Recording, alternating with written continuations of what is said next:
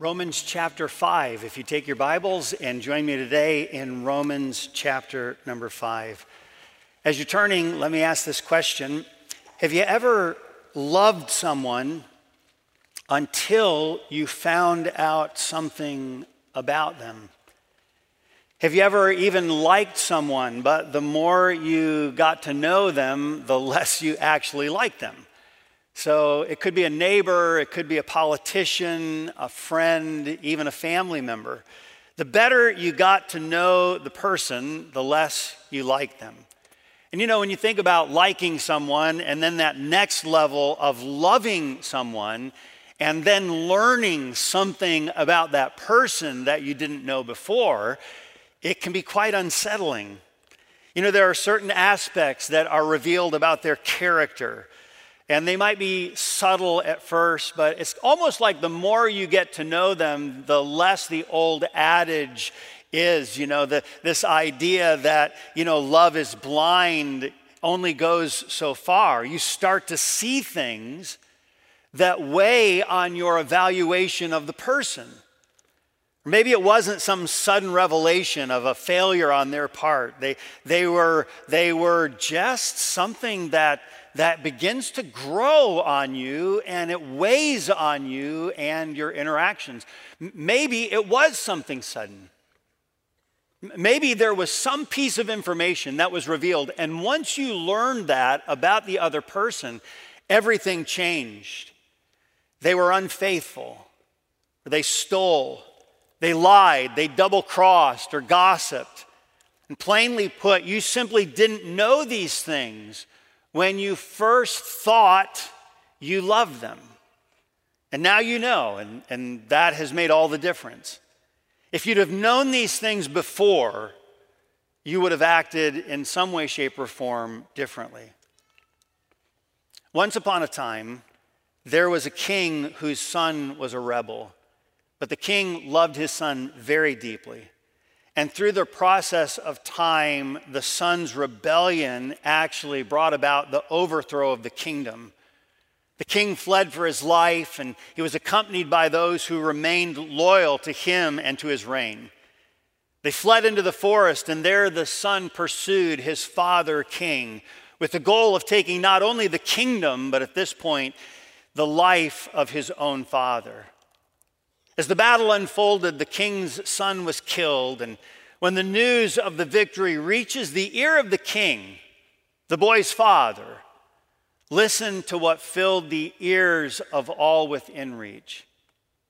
And the king, that is David, was much moved and went up to the chamber over the gate and wept. And as he went, thus he said, "Oh, my son Absalom, my son Absalom, would God I had died for thee, O Absalom, my son, my son." It's interesting that no matter what it is that David learned about his son, his love for his son remains unchanged.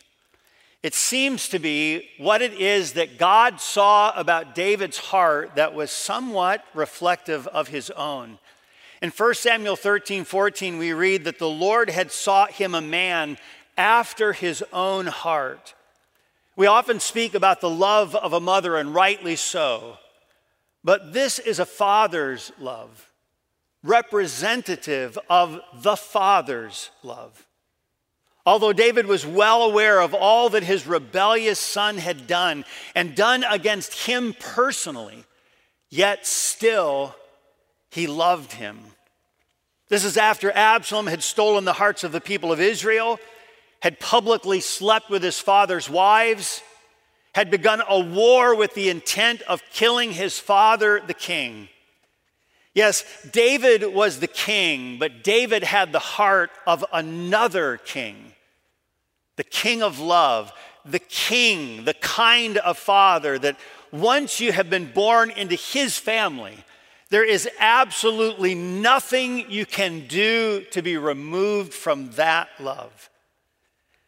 When we began our study in the series in the book of Romans, We began looking at in chapter 1 the portraits of a godly man. We saw the Apostle Paul revealed in some ways that were quite insightful. In fact, it gave some credibility to the person who was going to expound the depths of the wonderful truths of the doctrine of salvation. We went into chapter 2, though, and we started to see the very dark backdrop of sin. In chapters 3 and 4, we started to see this glimmer of hope, the dawning of deliverance. And now in chapters 5 and 6, we're going to see something that for the Christian faith is revolutionary. It is the gospel of grace. Something that is so revolutionary to the mind of man who finds himself almost continually predisposed to work to get. Your Bibles are open right now to Romans chapter 5. Let's begin in Romans chapter 5, verse number 5, and then follow along with me, if you will, down to verse number 8. Here the Bible records for us, "And hope maketh not ashamed, because the love of God is shed abroad in our hearts by the Holy Ghost which is given unto us. For when we were yet without strength, in due time Christ died for the ungodly. For scarcely for a righteous man will one die, yet peradventure for a good man some would even dare to die. But God commendeth his love toward us, in that while we were yet sinners, Christ died for us." The love of God shed abroad in our hearts. The first thing we're going to look at today from this passage of Scripture is that which we'll simply refer to as poured out. Poured out. Again, verse number 5, "The love of God shed abroad in our hearts by the Holy Ghost, which is given unto us." There's a progression that the Apostle Paul begins to build in this passage that is not unique to Romans chapter 5. In fact, it's seen in a couple other places in Scripture, and it's most clearly, most easily seen in a passage that you could probably quote. 1 Corinthians chapter 13, verse number 13. It says, "And now abideth faith, hope, and charity," these three, but the greatest of these is charity. That word charity there, again, is a word we're familiar with. It's the word agape, the highest form of love. Love not known apart from God's introduction of it. A love not generated by man. The highest of faith, hope, and charity is in fact charity, which is love. Now notice how the Apostle Paul begins to introduce this. We've looked at the dark backdrop of sin. We saw the desperate need we had for deliverance. Then there was this little glimmer, this little dawning of deliverance. And now we see very boldly proclaimed this gospel of grace. Notice how he does it. In verse number 1 in chapter 5, he says, "Being justified by faith." There it is. "And now abideth faith, hope, love, charity." Verse number 2, "Rejoice in the hope of the glory of God." Then again in verse number 5, "And hope maketh not ashamed." Faith, hope. And then we get to that apex of what we've been looking at, and that is verse number 5, "The love of God shed abroad in our hearts." Now, the word "shed abroad" is a beautiful Greek word, and it has lots of meanings, but they keep bringing us back to the same place. They mean spilled out, poured over. And you know, when you pour something out, when you spill something, there's no retrieving. I'm not measuring this out. I'm going to give just a little bit. It's like, it's spilled out. So personal example, okay? This last week, in fact, it was probably on Friday morning, I go to sit down at my desk in my study. Had a nice tall glass of ice water that I set carefully on my desk. And then do you ever, when you sit down and you're getting ready, and I'm getting ready to do some more study, and I move books around, well, I moved, the glass around in a way that it shouldn't have been moved. It's the first time, and Lord willing, the last time that I will ever do this, but I spilled water all over my desk. It was an untouched glass. I mean, it was full to the brim. And when I did that, it just spills all over the place. And you know what there is no doing at that time? There is no retrieving. There's only recovering. So books were flying and things were going and computers were sparking. I mean, it was an exciting time, okay? So what am I doing at that time? I'm not trying to get back what I had lost. And do you know what it is that God says he does purposely for us? He spills something out with no intention of retrieval. It is this which I desire to spill out, to pour out upon you. It's poured lavishly, unselfishly, with no intent on stopping, limiting, or measuring its flow. Charles Hodge wrote, "If God loved us because we loved him, he would only love us so long as we love him, and on that condition. And then our salvation would depend on the constancy of our treacherous hearts. But as God loved us as sinners, as Christ died for us as ungodly, our salvation depends, as the apostle argues, not on our loveliness, but on the constancy of the love of God." This kind of miraculous, God-initiated love remains for us this wonder of wonders. There is a voice that is, I suppose to many in here, immediately recognizable, and especially if you have some years already under your belt. His name is George Beverly Shea. George Beverly Shea died not so long ago. He died on April 16th, 2013, and he died at the ripe old age of 104 years. And maybe some of you can actually almost now hear him sing the words that he wrote, and he wrote the words to "The Wonder of It All." There's the wonder of sunset at evening. The wonder of sunrise I see. But the wonder of wonders that thrills my soul is the wonder that God loves me. Oh, the wonder of it all, the wonder of it all, just to think that God loves me. And his love does not come in little droplets. It is not measured based on our obedience. Instead, it is just continually spilled out, poured out, shed abroad in our hearts. And this is not a one-time event. It is a continual operation. The flow of his love is there. The only variableness rests upon you. Your desire to simply bask in this flow. The Bible records it this way. In Psalm chapter 81, verse number 10, it says, "Open thy mouth wide, and I will fill it." How foolish for a thirsty man to be standing under the waterfall of refreshment, but fail to open his mouth to drink. The love of God continually spilled out, poured out upon any who would thirst and have their thirst quenched in him. We most often love another because of what we find to be lovely. This is not what God does. If we look down a little bit further in our passage, in fact, look down at verse number 6 in Romans chapter 5. Notice again the kind of people, the type of people that God is pouring out his love upon. Verse number 6, "For when we were yet without strength, in due time Christ died for the ungodly. For scarcely for a righteous man will one die, yet peradventure for a good man some would even dare to die. But God commendeth his love toward us, in that while we were yet sinners, Christ died for us." This love is unquestionably not referencing our love for God. That would be understandable, that a man should love God. However, that God should love us, that is amazing. Have you ever watched another person fall in love with someone, and then you kind of raise an eyebrow and you say, what in the world do they see in them?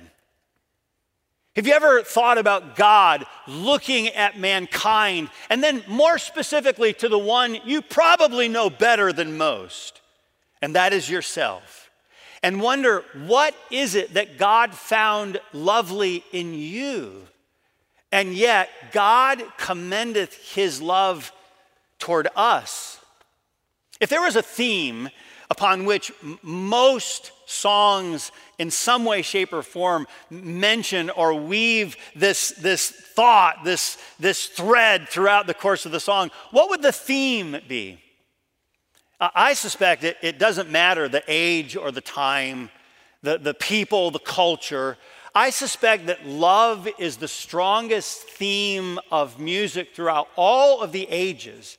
And I would also suspect that in the Christian realm, where music takes on even greater significance, I would also, this is just a surmising on my part, but I would surmise that the love of God is the theme that catches the ear of the artist who writes more than any other theme. We see it again when Charles Wesley first came to know Christ personally.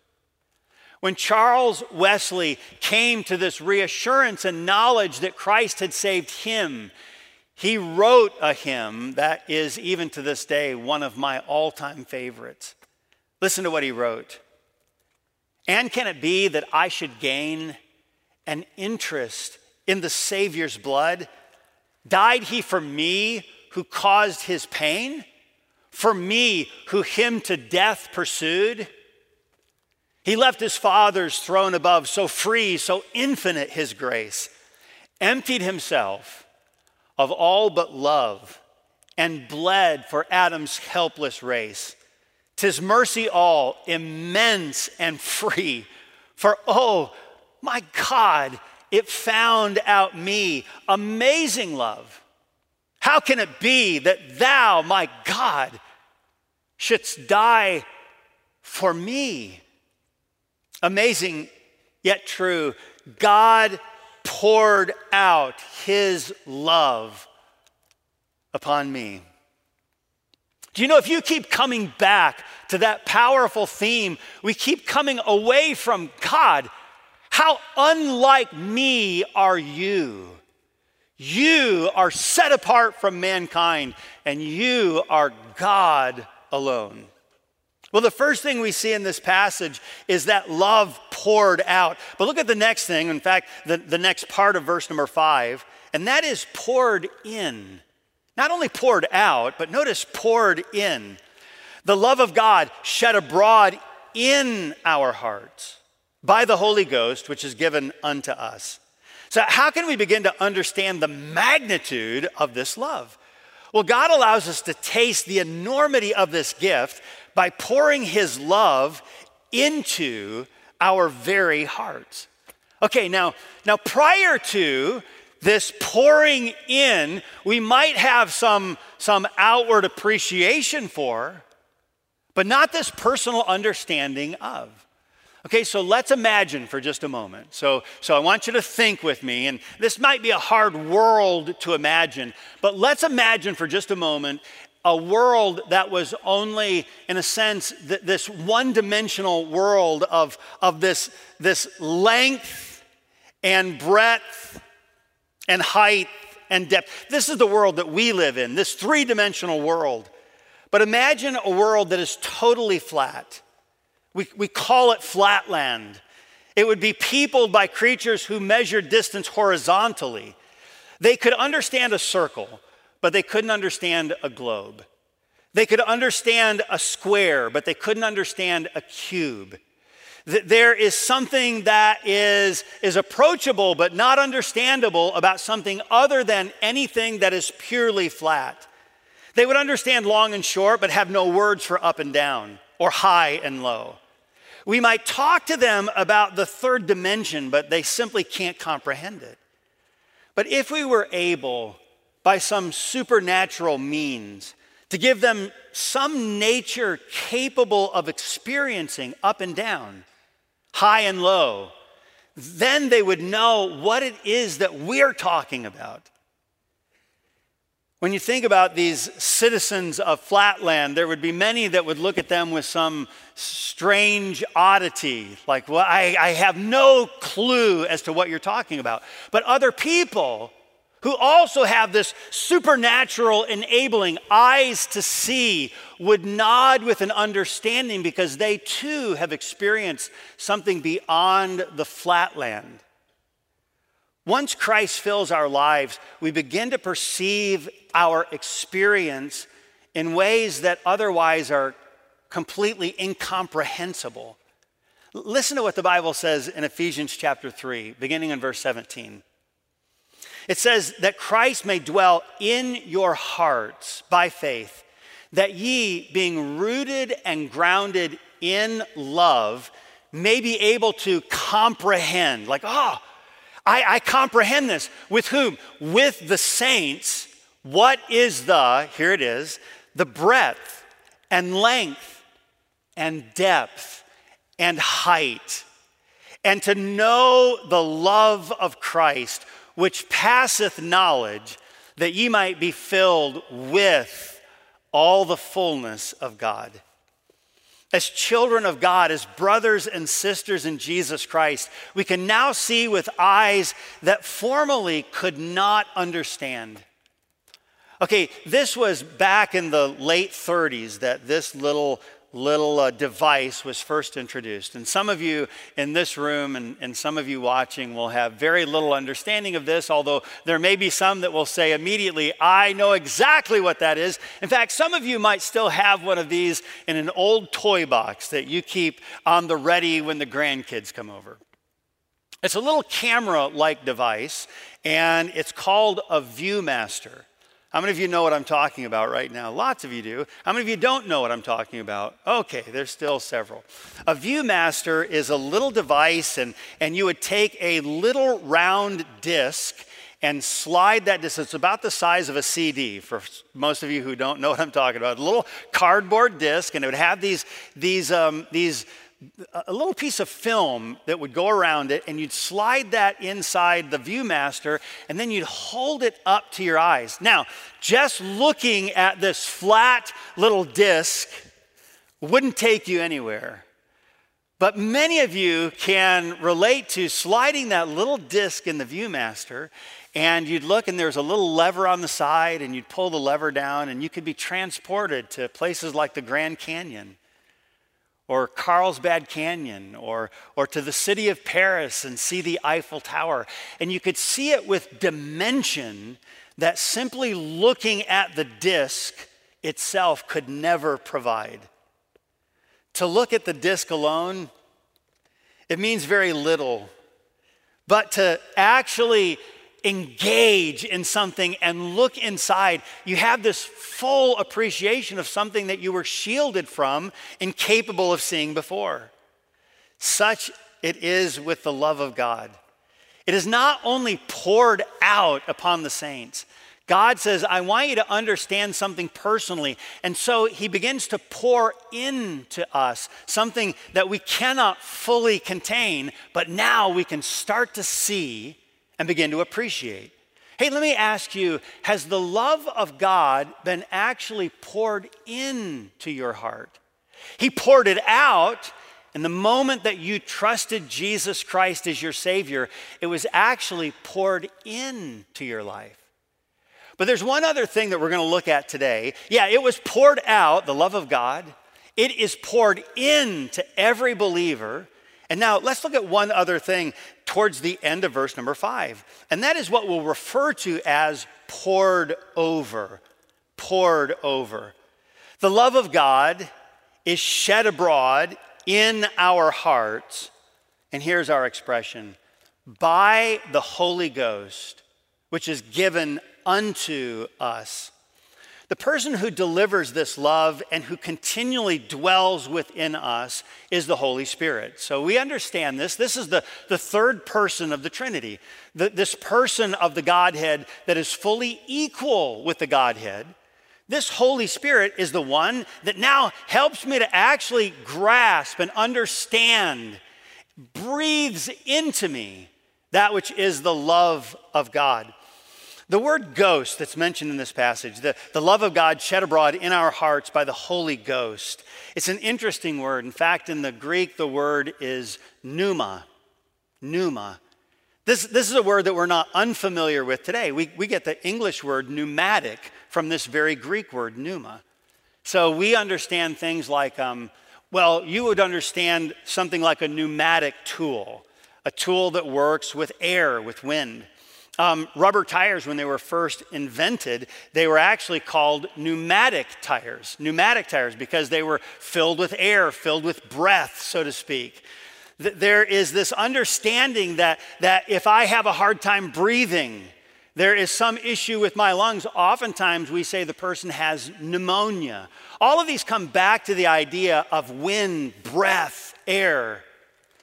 In Genesis, God spoke or breathed out, and the pneumos, the Holy Spirit, moved, and creation occurred. The Bible records it in Genesis chapter 1, verse number 1. In the beginning, God created the heaven and the earth was without form and void, and darkness was upon the face of the earth, and the Spirit of God moved upon the face of the waters. Albert Barnes said this about that Old Testament word, spirit. The Spirit of God moved upon the face of the waters. Albert Barnes said the Hebrew word is beautiful. It belongs to the class of words that are onomatopoeic, that is, formed in imitation of natural sounds, like the buzz of bees, the quack of ducks, the crackle of fire, the hiss of a serpent. The Hebrew word for breath is the sound of exhaling, ruach.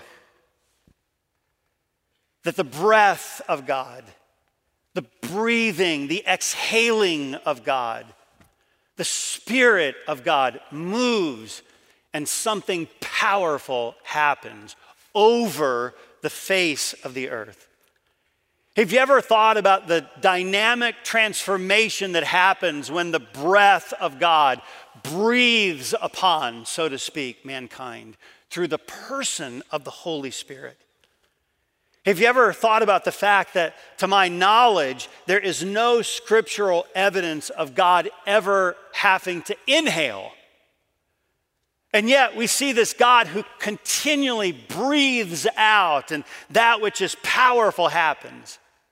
That God even took of the elements of the earth and he formed and fashioned man, and then God breathes out into man.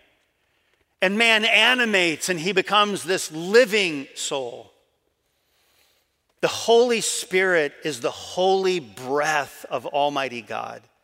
The one who breathes out all life and who moves mysteriously as this holy wind that is continually pouring out, pouring in, and pouring over us.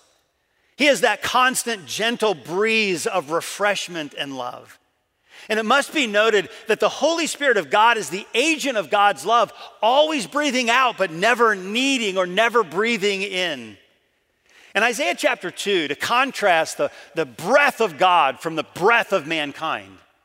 In Isaiah chapter 2, verse 22, the Bible says, "Cease ye from man, whose breath is in his nostrils." That there is something necessary that I continually breathe out and breathe in. He says, "For wherein is he to be accounted of?" He is limited, he is nothing. He is in constant need of air. There are few, but some in here who understand the need that your body has for air when it cannot find sufficient oxygen to fill its lungs. There are those in here that may have found themselves in a situation, most oftentimes underwater, when we for whatever reason, we find ourselves in a place insufficient to provide life for us. We have to breathe. And sometimes we might even watch something through a documentary, through something on television where we see someone who is underwater, and maybe you almost subconsciously begin to take a breath because they're not breathing. And at some point we become uncomfortable because it is time to take another breath. But not God. God, who sufficiently never needs to breathe in, but has the sufficiency to always breathe out upon mankind, who stands in need of the powerful breath of God. Hereby we know that we dwell in him, and he, this continual source in us, because we have the gift of his, and then it says spirit, and you know what the word literally is? Because we have the gift of his breath. What is it that God has empowered us to be able to do? Because he has poured out his love. Because we have opened wide our mouths and he has poured in us. Now there's the opportunity, even for that which is poured over us, to be the agents of that which is now poured over our own community. To pour this over our families, to pour this over our spouses, to pour this over the lost, to pour this over those who might see themselves as our enemies and love them even as Christ also loved us. He has poured in us that we might flow out and over to others that very same breath of love that has poured over and in us. Let me ask this when we start to contemplate, as we conclude, the love of God. Do you ever doubt that love? If it was just us and we were sharing candid thoughts, have you ever had moments where you wonder, does God love me as much at this moment in time as he did at another moment in time? Like, I don't know that I have pleased God and served him in the manner with which he is befitting. And I just don't know if he loves me as much right now as he did yesterday. The story behind the hymn, The Love of God, the lyrics for the song, for the hymn, were written by a man named F.M. Lehman. The first two verses he had already written, and Lehman was struggling with the third verse. The hymn was unfinished. He was actually in a service and he had heard a pastor quote a poem that was taken from the walls of an asylum, a small room, and there a man who inhabited the room, and it's reported died in the same, had scratched the words for what Lehman used as the third verse of the song. And this man wrote, "Could we with ink the ocean fill, and were the skies of parchment made, were every stalk on earth a quill, and every man a scribe by trade, to write the love of God above would drain the oceans dry, nor could the scroll contain the whole, though stretched from sky to sky. O love of God, how rich and pure, how measureless and strong. It shall forevermore endure, the saints' and angels' song." This is the way God loves you, with an unbreakable, unmerited, unparalleled love. He loves you not because you had your devotions this morning, or because you invited someone to church, or because you were patient with your children, or kind to your neighbors. He loves you not because you taught Sunday school this morning, or sang in the choir, or volunteered for VBS, or for any host of reasons. He may be pleased with you regarding these things, but the presence of those actions or the lack thereof has never altered his love for you. He loves us in a way that we are so often unfamiliar with in human terms. Our human love is so often a reciprocal love. In fact, it's demonstrated and even stated in Scripture. We love him because he first, the great initiator of love, because he first loved us. In one of the early, deeply impactful books that I came across and read, I came upon a passage of Scripture, or a passage in the book that was powerfully impactful for me. The book is a beautiful book, and if you've never read it, I would strongly recommend it. It was through this book, and I read it back in my college days, that I started to understand more clearly the characteristics of God. It's written by a man named A.W. Tozer, and the book is called The Knowledge of the Holy. At the beginning of each of the chapters, Tozer begins to expound the different attributes and characteristics of Almighty God. But at the beginning of each chapter, Tozer begins with a prayer. He's simply offering some thoughts, and it's as if he pauses to say, before we approach on this new holy ground, let's take just a moment and enter into his presence through prayer. When you come to chapter 20 in his Knowledge of the Holy, you come to the chapter where Tozer addresses the love of God. And Tozer offers a prayer to help us approach this chapter. Let me offer the prayer that Tozer wrote. Our Father which art in heaven, we thy children are often troubled in mind, hearing within us at once the affirmations of faith and the accusations of conscience. We are sure that there is in us nothing that could attract the love of one as holy and as just as thou art. Yet thou hast declared thine unchanging love for us in Christ Jesus. Listen to this. If nothing in us can win thy love, nothing in the universe can prevent thee from loving us. Thy love is uncaused and undeserved. Thou art thyself the reason for the love wherewith we are loved. Help us to believe the intensity, the eternity of the love that has found us. Then love will cast out fear, and our troubled hearts will be at peace, trusting not in what we are, but in what thou hast declared thyself to be. And to that he says, amen.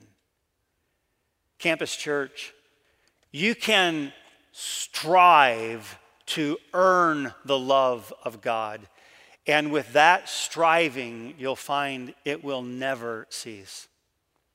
You can't earn the love of God, but you can allow the love of God that has been lavishly poured out to, as you open your mouth, you can see that that very love is poured in. And then by the sustaining, always breathing out power of the Spirit, you can not only experience it yourself, but now be this agent of love for a world that is desperately in need. We love verses like John 3:16, which says, "For God so loved the world." But do we truly begin to approach the magnitude of that love? If you're here today and you are striving to earn the love of God, or if you feel like he probably doesn't love me as much today because of the way my weekend went, then you haven't truly understood the character of the lover of your soul. He loves you because of himself, not because of you. And may we today simply bask in the immensity of that love, and then truly understand what it means to serve the lover of our soul.